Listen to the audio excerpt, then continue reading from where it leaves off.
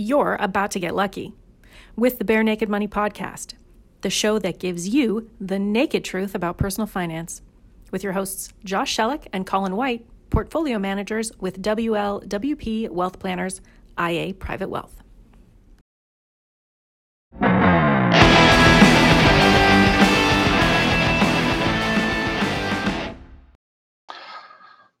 Well, I'd like to welcome everybody to Bare Naked Money. Now, apparently I have not been enunciating clearly, or Josh has not been enunciating clearly, because we've had people give us feedback that it sounds like we're saying Bare Naked Monkey. And for the record, no, we're not talking about bare naked monkeys, it's bare naked money. So I'm going to do a better job of enunciating that going forward. And that's a real thing. So this week, we're going to talk about bubbles. And it's something that's getting thrown around in the media a lot these days. It's a term that, again, is used a lot, even though people don't understand it necessarily. So we're going to talk a little bit about the history of bubbles, the reality of bubbles, the non-reality of bubbles, and what this could mean to you making decisions in your world. We'll turn it into something useful at the end. Now, Josh, I know you've been bragging about reading this book recently. That's a great history book talking about bubbles. So you are way up to speed on this stuff. So I'm fascinated to sit back and listen to some of the stuff you've learned about the origins of bubbles and the stories that go with. Yeah, the South Sea bubble is really fascinating. I'm still a little bit held up. I wonder how many zookeepers are subscribing to our podcast right now that are looking for information on monkeys. Well, it gets us a whole new audience. We've diversified our audience, maybe. Yeah, hey, zookeepers need money managed too, right? Well, let's jump into the information on bubbles. And the book that you're talking about is called Money for Nothing, and it's a history of the South Sea bubble, which started back in around the year 1720. So in case you thought bubbles were a more recent phenomenon, nope, they've been going on for many centuries. So Colin, I guess we'll start here. How about you help me explain or define what a bubble actually is? Because I think that's a point that we probably need to cover it in some color. Well, again, it's difficult to get a really precise definition because, again, it gets thrown around and used. It's sort of like, the word recession gets thrown around and used. It gets taken out of context a lot. But the basic meaning is that a period of time where an asset is trading disconnected from any rational underlying value. Now, the argument becomes, when markets are considered to be forward-looking, that you can't really define irrationality in the moment. It's only defined in hindsight.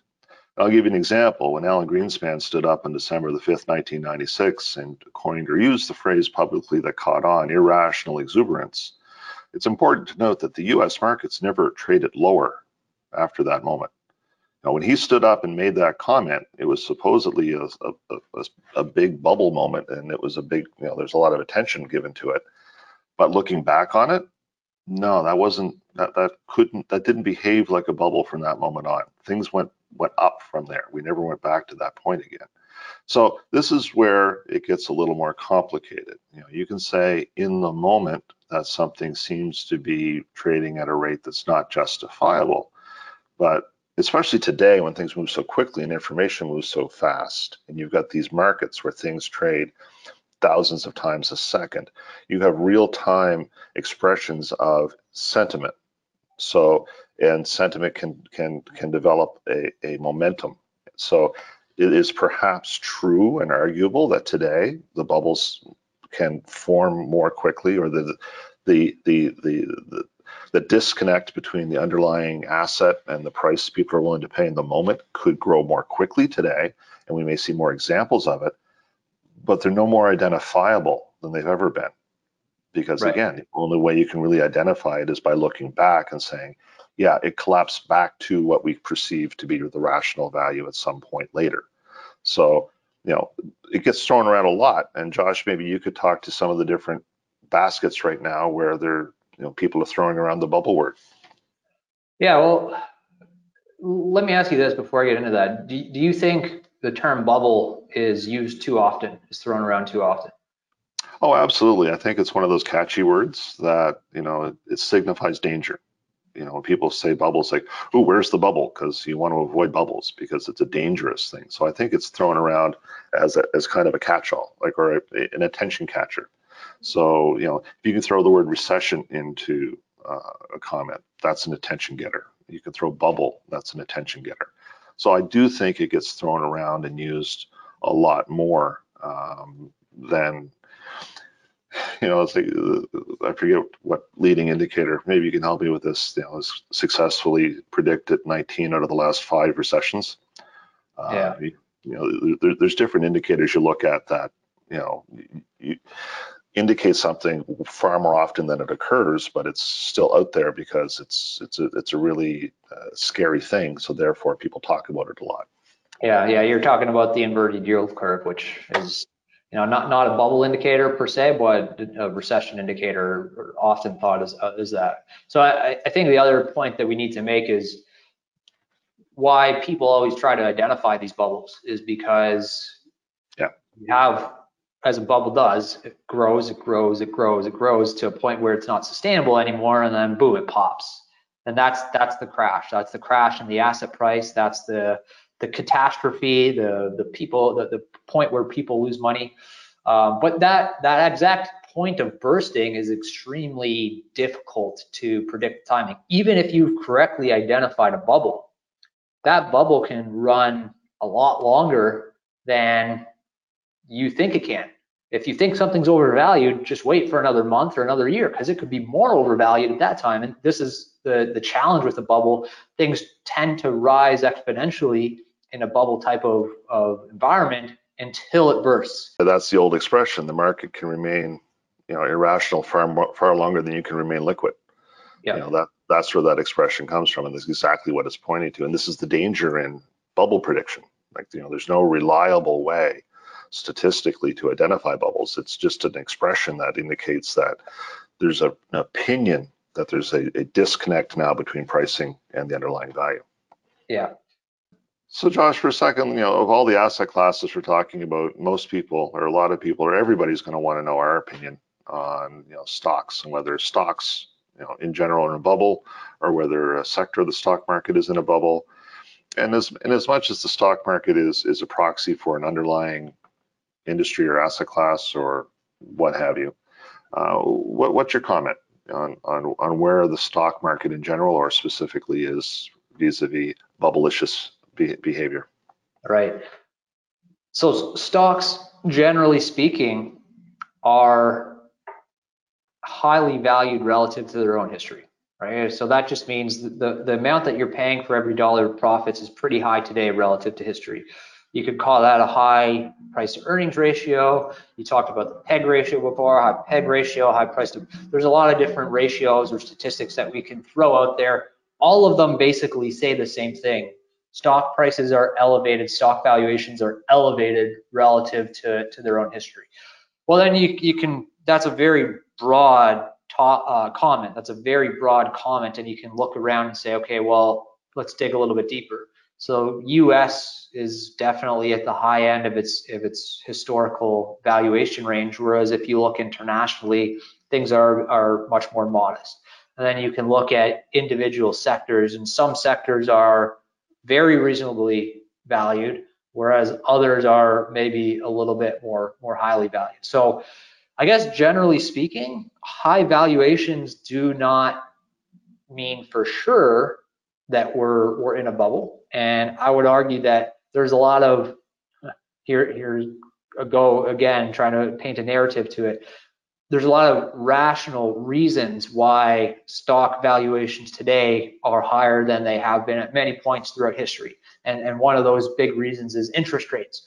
Your other options that are out there, if you're an investor, you have all these different options, right? Your other options to make money other than stocks today are not that attractive. So that's going to naturally make stock prices a little bit higher. So my opinion is that we're not in a bubble for sure on stocks. I guess you can't say anything for sure, but I'd be surprised, especially with economic growth coming along here. But we are definitely a little bit on the high end in terms of valuations, which maybe makes the stock market a little bit more susceptible to volatility here. I think what you're looking at right now is that, I'm not a fan of efficient market theory, but let's for a moment accept efficient market as a workable theory for the time being.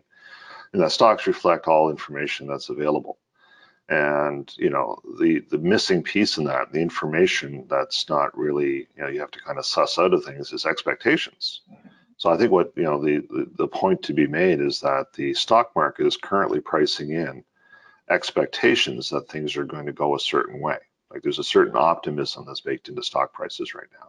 So looking historically, they may look overvalued, but the rubber is going to hit the road on whether or not the expectations that people are building into these prices and what they're willing to pay, are they met? And that's what's going to make this either rational or irrational. And that's the problem where we can't define it today. Because if the expectations are met, then these are absolutely the right prices. If expectations disappoint, then you could look back historically and call this a bubble. And that's why we spend so much time, effort, and energy trying to suss out what the real story is and not get caught up in the noise and the narratives just to be comfortable. It's understanding what the probabilities are at any moment in time. And you talk about behavioral finance a lot and emotions as they impact money and finance and investing. And it's a very emotional thing, bubbles, because you have really what it looks like when you're sitting on the sidelines is that everybody around you is getting rich with something that's very, very easy to do, right? Oh, well, that thing is always going up. It's going up more today than it was last year. It's going up more a year from now than it was a month before that. And this type of momentum, it results in a herding type of effect where people start piling in more and more to this and think that they can't lose money whatsoever. They're making tons of money hand over fist until the music stops, and that's the problem. So it's a very emotionally driven exercise, right? Well, it's the old FOMO, fear of missing out. I mean, that's a very powerful thing. And again, it's, at a certain point, everybody's talking about it because it's going so well and it's happened. And bubbles, again, tend to be extreme. Statisticians would talk about reversion to the mean. Popping a bubble sounds way more dramatic than reversion to the mean. But again, there's a lot of emotion that get tied up in the world. But listen, why don't you walk us through, because we can learn from history. And, there's examples that we can walk through. Some of them nobody listening to this podcast has lived through, but then we can talk about some of the bubbles that have happened more recently and maybe give some color and some insight as to what we're facing today. Where do you want to start? How far back do you want to go? Tulips. Wasn't that 1400 and something? I can't remember the exact century, but this is the first real bubble that has kind of made it into, I would say, some type of modern literature or modern storytelling, right? Is the tulip bubble back in the Netherlands many centuries ago, 1400s, 1500s, 1600s. I can't remember the exact century there, but and we're not joking when we say it was tulips and tulip bulbs. It seems incredible. It seems impossible, but this was a massive run up in the price, the value of tulips and bulbs at that time. There are stories going back to this time where you could exchange a tulip bulb for an entire horse and buggy. That's like today trading a dandelion for an automobile. That's a crazy thought. I actually went to the Netherlands, to Amsterdam, several years ago, and our tour guide showed me a 20 room house. Like, this thing was a palace, and he said you could buy that for the same price as a tulip bulb back in the tulip mania. So there's some dicey data going back this far. We're not sure exactly what is true, what's been embellished throughout history, but what is definitely true is people were trading tulip bulbs for astronomical prices. You can go to the 1720s when the South Sea bubble happened, which is another one of the most prominent. And then you just kind of flow into the 19th century where you have the Great Depression, the Japanese asset bubble. But you have some that have existed in your career. You've seen several, I would say, prominent bubbles since you've been in the industry. What more recent bubbles have you seen? Well, I think the most recent one that actually has got some lessons that need to be remembered, going forward, would be the tech or the internet bubble of the late 90s and into 2000. And that one was particular in that, people literally were investing in nothing. They were investing in just pure ideas. There were companies that never really sold anything that were worth ridiculous sums of money. And, so you say, okay, now what happened then? Like, how did you know, or what were the indications there were a bubble? Well, the complete lack of any, income was a good one. And that manifested itself in something called a PEG ratio. Now, Josh, I'm curious, did you study PEG ratios when you did your CFA course in the 2000s? I'm sure the PEG was on there somewhere, but. So what happened was, the whole industry is based on price earnings. But if you have no earnings, no E, well, you need to add something else. What do we have? We have growth projections. Oh, okay. Well, let's add growth, and we'll call it a PEG ratio, because at least that math can work. We can come up with a number that actually calculates, because absent earnings. So when the industry is making up to try to describe what's going on, and they're pulling it right out of, there's an indication that maybe you're not dealing with something that's substantive. And that was one of my big learning moments. I'm a skeptical person. I mean, people know that about me by now. So I wasn't really participating, and therefore I was a really poor financial advisor back in the 90s. I didn't make a lot of money because I wasn't willing to get on that crazy bandwagon. But the PEG ratio really stuck with me. It's like, oh, good, we're making stuff up now. Great, this is going to keep going. So that was for me, that was big, and it was really identifiable in that you had companies that had literally done nothing that were worth hundreds of millions of dollars. So again, that was the first one that I saw. I don't know what the history books said about it, Josh, because you probably read about it, sometime after 2000. Yeah, well, I've been just looking at some of the crazy stats and anecdotes from these periods of time, just over the last couple of days preparing for this. And here's an incredible one for you.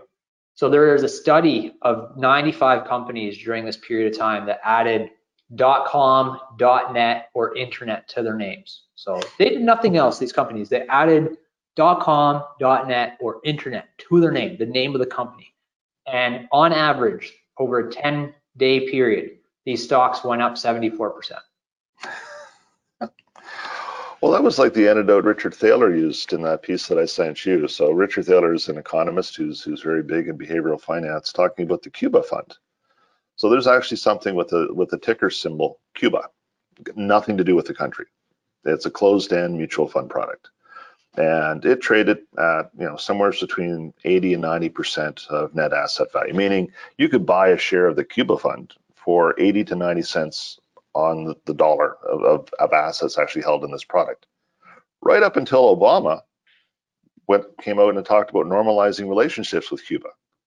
The Cuba fund, which had nothing to do with the country, shot up 170% over the next week and stayed there for like 10 years before it finally drifted back closer to its NAV. So, again, bubblicious. This kind of looks bubbly to me, but these are the things that you really got to keep your eye open for as an investor. Again, don't just find something that says Cuba and think it is Cuba. Yeah, well, and this is why, as you described at the outset, there's some irrationality involved with bubbles.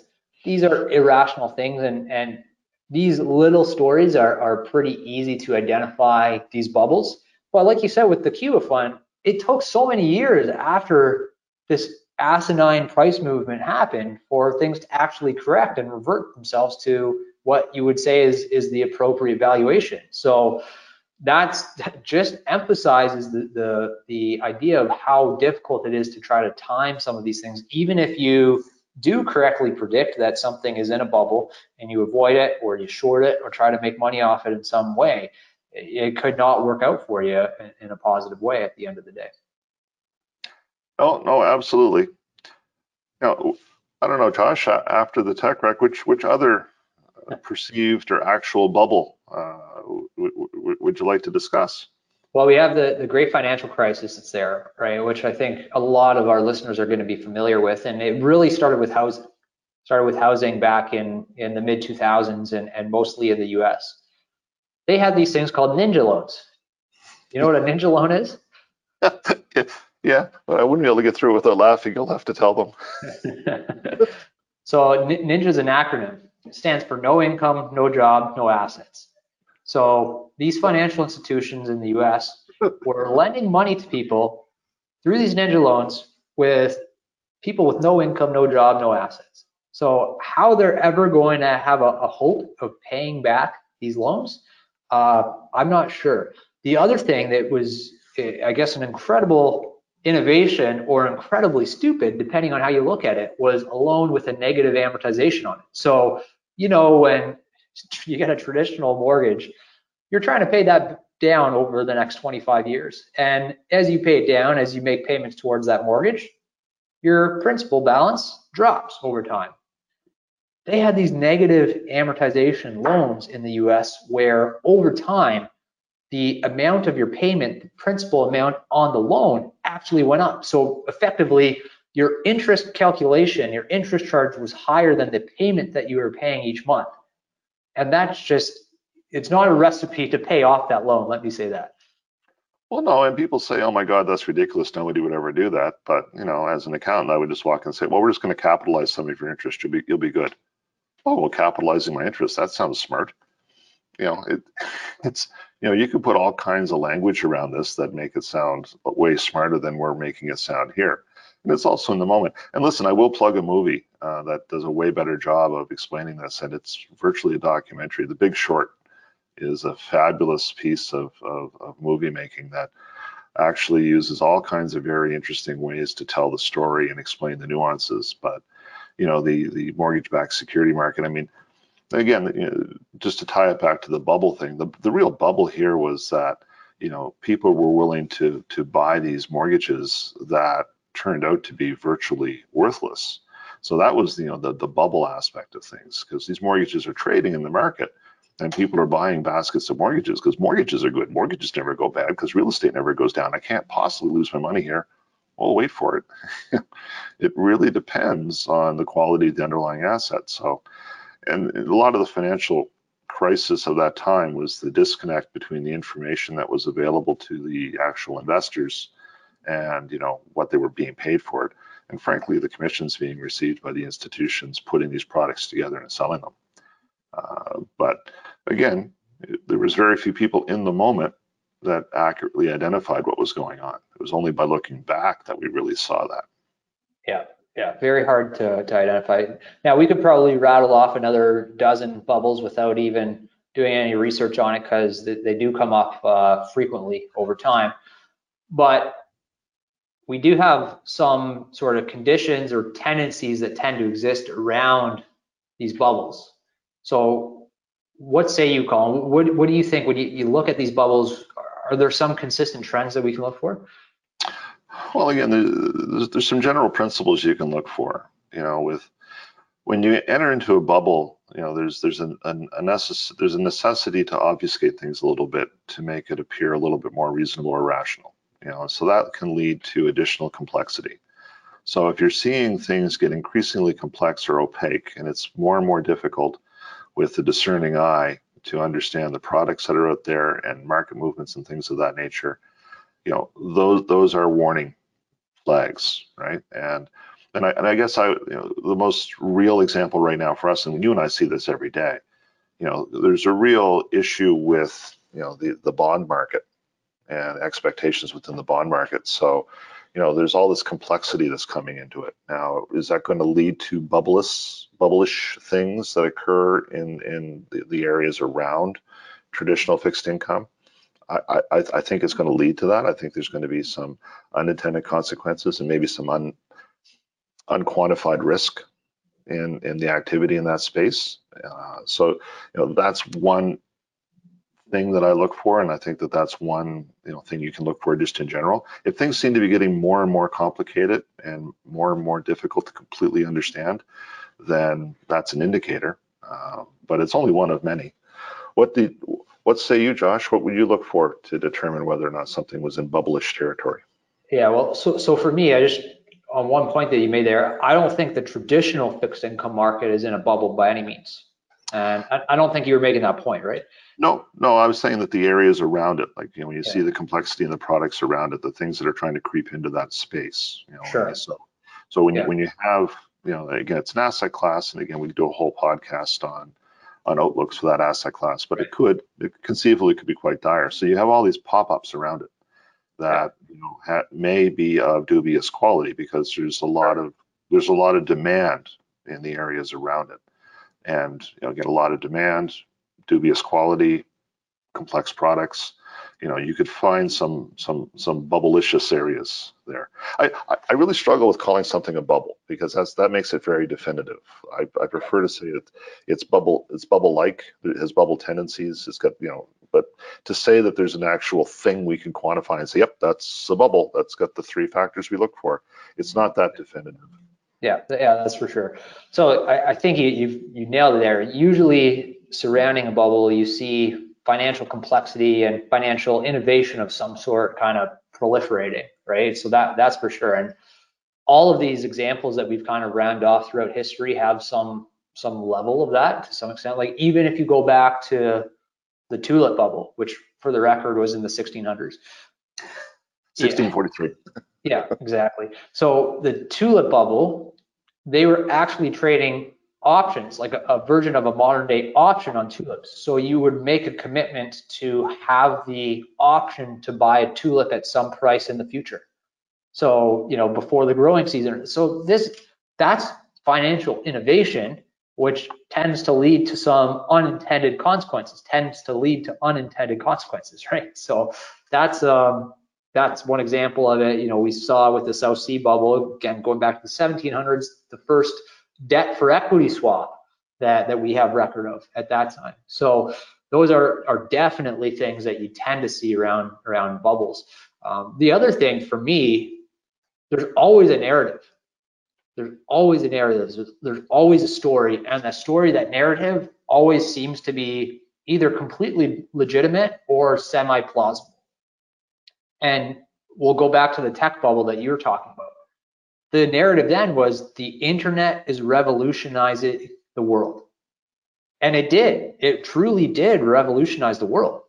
So that's not the issue here. And I think you could look around today to see that there are some things that we could say are revolutionizing the world.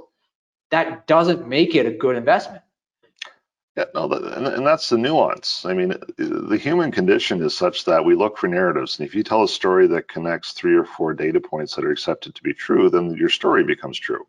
The problem is in the data points it excludes, because again, it's not, when you create a narrative, it's not the only narrative. And that's where the nuance comes in. And when it comes to the innovation like we're talking about, like, hey, congratulations to tulips for giving us options. Hey, congratulations to the South Sea bubble for giving us debt equity swaps. Those are tools that could, in the right circumstances, actually aid capital markets, and they have. They have a role to play. But that's where having a depth of understanding of the whole playing field comes in, and having the confidence to appear wrong while the irrationality persists. Again, if you watch The Big Short, Dr. Michael Burry, who was credited as one of the first to understand the problem with mortgage-backed securities, just about went bankrupt. He was sued by every one of his clients because he was perceived as having been wrong. And he was wrong right up until he wasn't.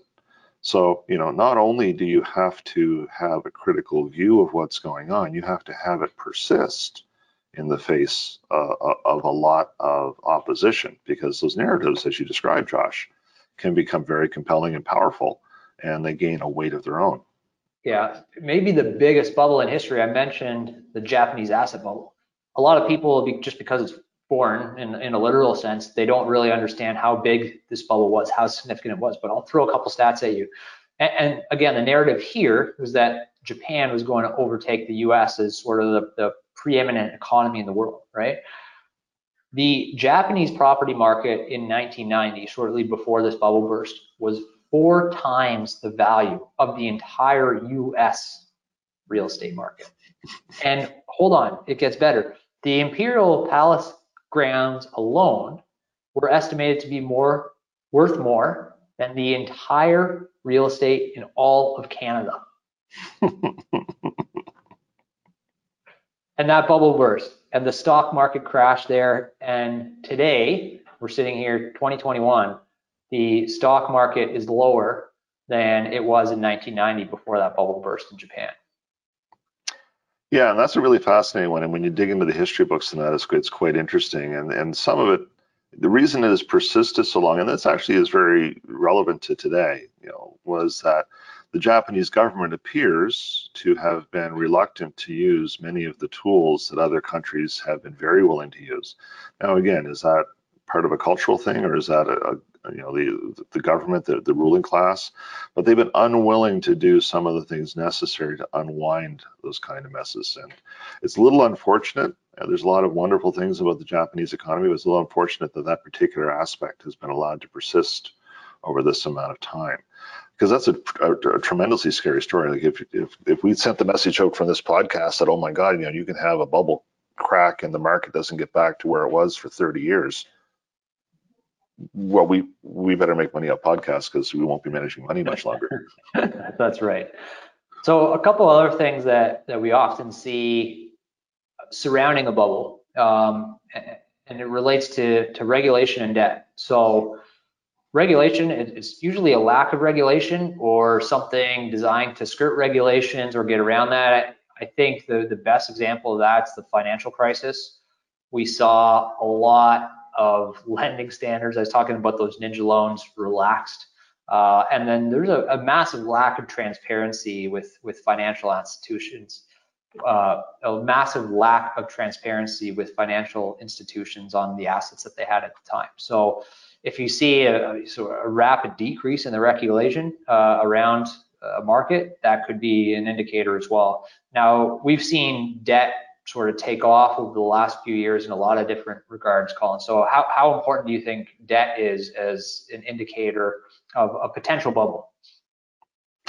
Well, any single factor, I don't think, has a lot of value. I think it's always a matter of finding a combination of factors. And, leverage, and, that's just another word for debt. Leverage can be an indicator of risk, because, again, when you borrow money to do something with it, then if that doesn't work out, you still owe the money. So, increasing debt leverage does increase the risk profile of anything that you do, and certainly is an indicator that, when something's really, really positive and everybody's talking about it, and you get in the cab and the cab drivers or the Uber driver is asking you about, hey, look, did you buy how much gold do you own?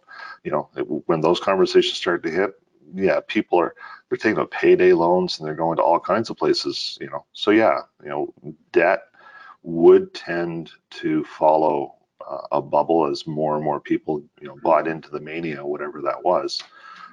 But again, it's just one factor, because again, if you're, there can be really legit reasons to borrow. I mean, right now, as we sit here today, money's almost never been cheaper. So if I have an idea, borrowing money right now might make a lot of sense. And from a planning perspective, we deal with that every day, because people get encoded in their DNA, debt bad, and they never look at the actual playing field. It's like, well, in your situation, for what you have going on, debt's actually probably pretty good, in moderation. So again, the nuance to all of these things is very important. And to steal the thunder, and how I intend to end this podcast is talking about, bubbles are things. They're impossible to quantify while you're in it, but they are something that you want to try to steer around, and that's all in the nuance. But other than that, what's on your list? What do you look for in bubblicious kind of things? Well, I think that pretty much covers all of the items that we have there. But I think it's important to note that just because you have some of these conditions in place doesn't mean you're in a bubble. And just because you don't have some of these conditions in place doesn't mean you are in a bubble.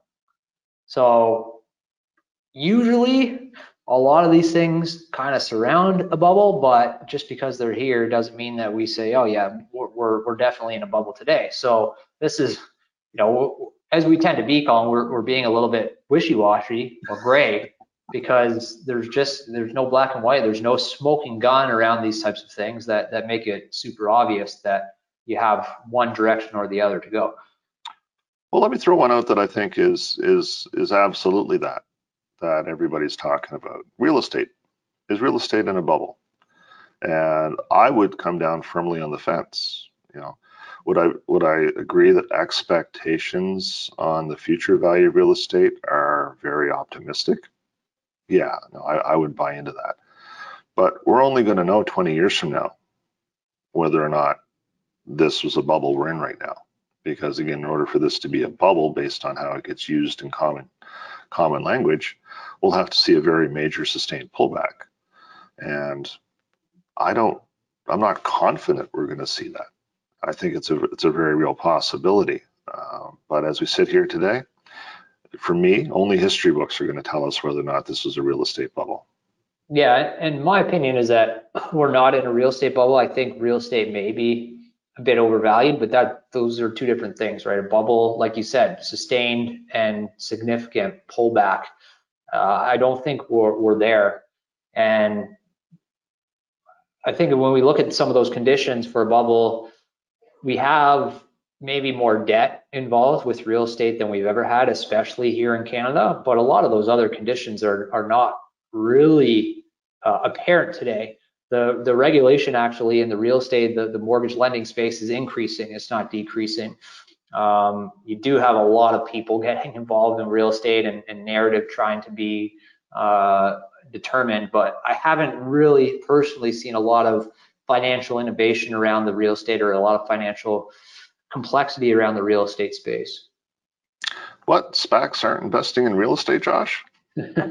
Well, they're the ones where we can think that, okay, maybe this is an indication of something that's a bit more of an issue. So a SPAC, and for people that don't know what a SPAC is it's kind of a new innovation, new financial innovation, creative way for companies to be brought to the market. So you have private businesses like ours, like a lot of our listeners have out there, and to bring them public, you typically do what's called an IPO, an initial public offering.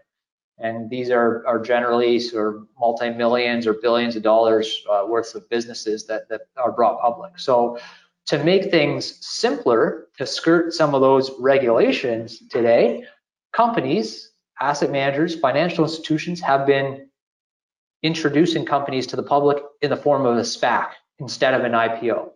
Again, just to be clear, SPAC is very, very similar, but has less regulation, usually has some good financial incentives for the person bringing that SPAC to the market.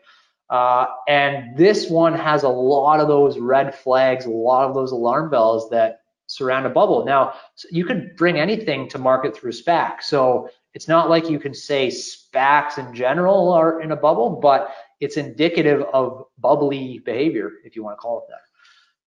So when Shaquille O'Neal launches the Shaq SPAC, we should be careful. No, that's going to be a guaranteed winner. It's Shaq. A slam dunk. Huh? See what I did there? See what you did there. Yeah. So that's one of the things today that's, maybe a little bit out there. The other thing, Colin, NFTs. I got into a stupid conversation with some friends the other day about a cedar tree in his backyard. It's a big old growth cedar tree, and based on current market conditions for lumber, it was probably worth some money. And so he was going to consider selling off the tree, and I said, well, no, we'll just take it into the options market, and we can magnify it several times over. And somebody came up and said, let's launch an NFT on the tree. It's like, sure, that's not the dumbest thing ever. Yeah, you can buy an NFT for anything these days, apparently. I don't know if I've shared this on previous videos that we shot, but I did a little bit of digging into NFTs, and it's not that cheap. Like, there's actual fees to set them up. So I'm going, oh, okay, now I get it. So there's companies that are making their living off of the processing fees to create these imaginary things that don't really give you ownership to anything. Well, there you go. I think that may have literally all of the things we're looking for a bubble. Yeah, well, definitely the financial innovation, the financial complexity. I've listened and read a ton of stuff on NFTs. I'm still not sure exactly how they work. Debt involved, yeah, maybe. Lay people involved for sure. It's not usually the most sophisticated people that I hear talking about getting an NFT. There's no regulation on these things. And you're seeing some completely irrational things in my mind. Maybe I'm irrational for not seeing it, but like when you're buying a 5-second video for $200,000, which has happened before, look it up, and you can find that same video on YouTube for free. That's irrational to me. Call me crazy.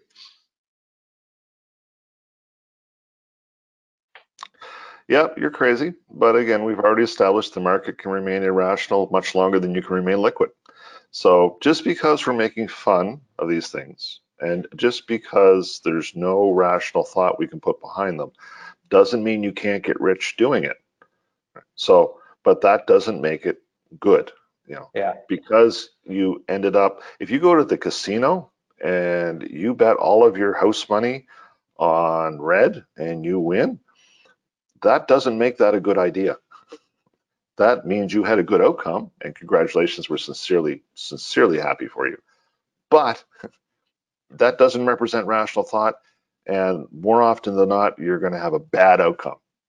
So, don't construe what we're saying as these things will never make anybody any money ever. That's not our message. There are going to be people and those people are going to talk a lot. The people who make money at this are going to be really proud of themselves, and lots of people are going to want to hear the secret. And even if there wasn't a secret, they're going to make up a secret because they can sell a book off of it. So the upside of these things will be talked about a lot. We're just saying, as we sit here today and as we look at the landscape, it's not a high probability thing. And at the end of the day, our job, we feel, is to tilt probability in your favor. That's what we're looking for. That's all we can offer, and that's what we're trying to dig and find.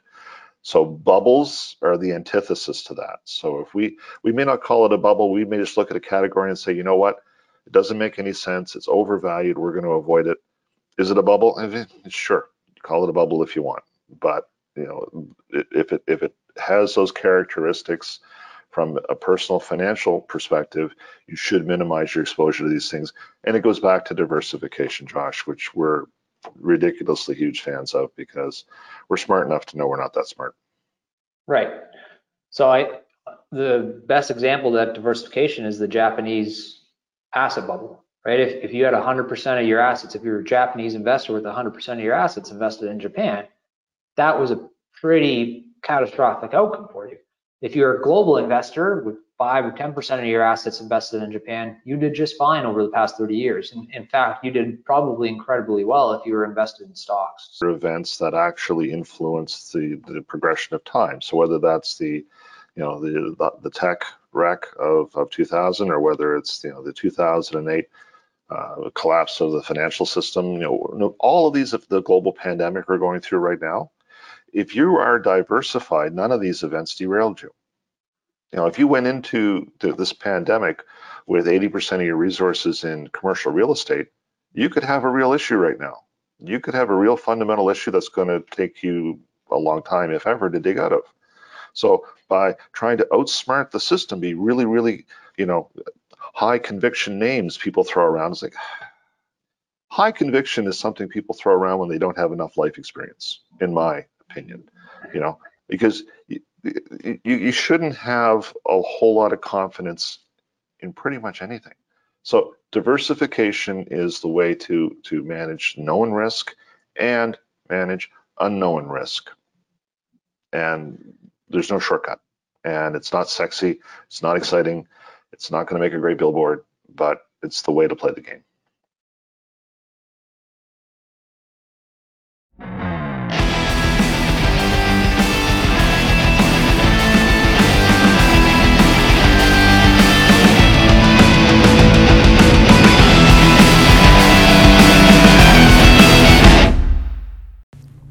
This information has been prepared by White LeBlanc Wealth Planners, who is a portfolio manager for IA Private Wealth. Opinions expressed in this podcast are those of the portfolio manager only and do not necessarily reflect those of IA Private Wealth Inc. IA Private Wealth Inc. is a member of the Canadian Investor Protection Fund and the Investment Industry Regulatory Organization of Canada. IA Private Wealth is a trademark and business name under which IA Private Wealth Inc. operates.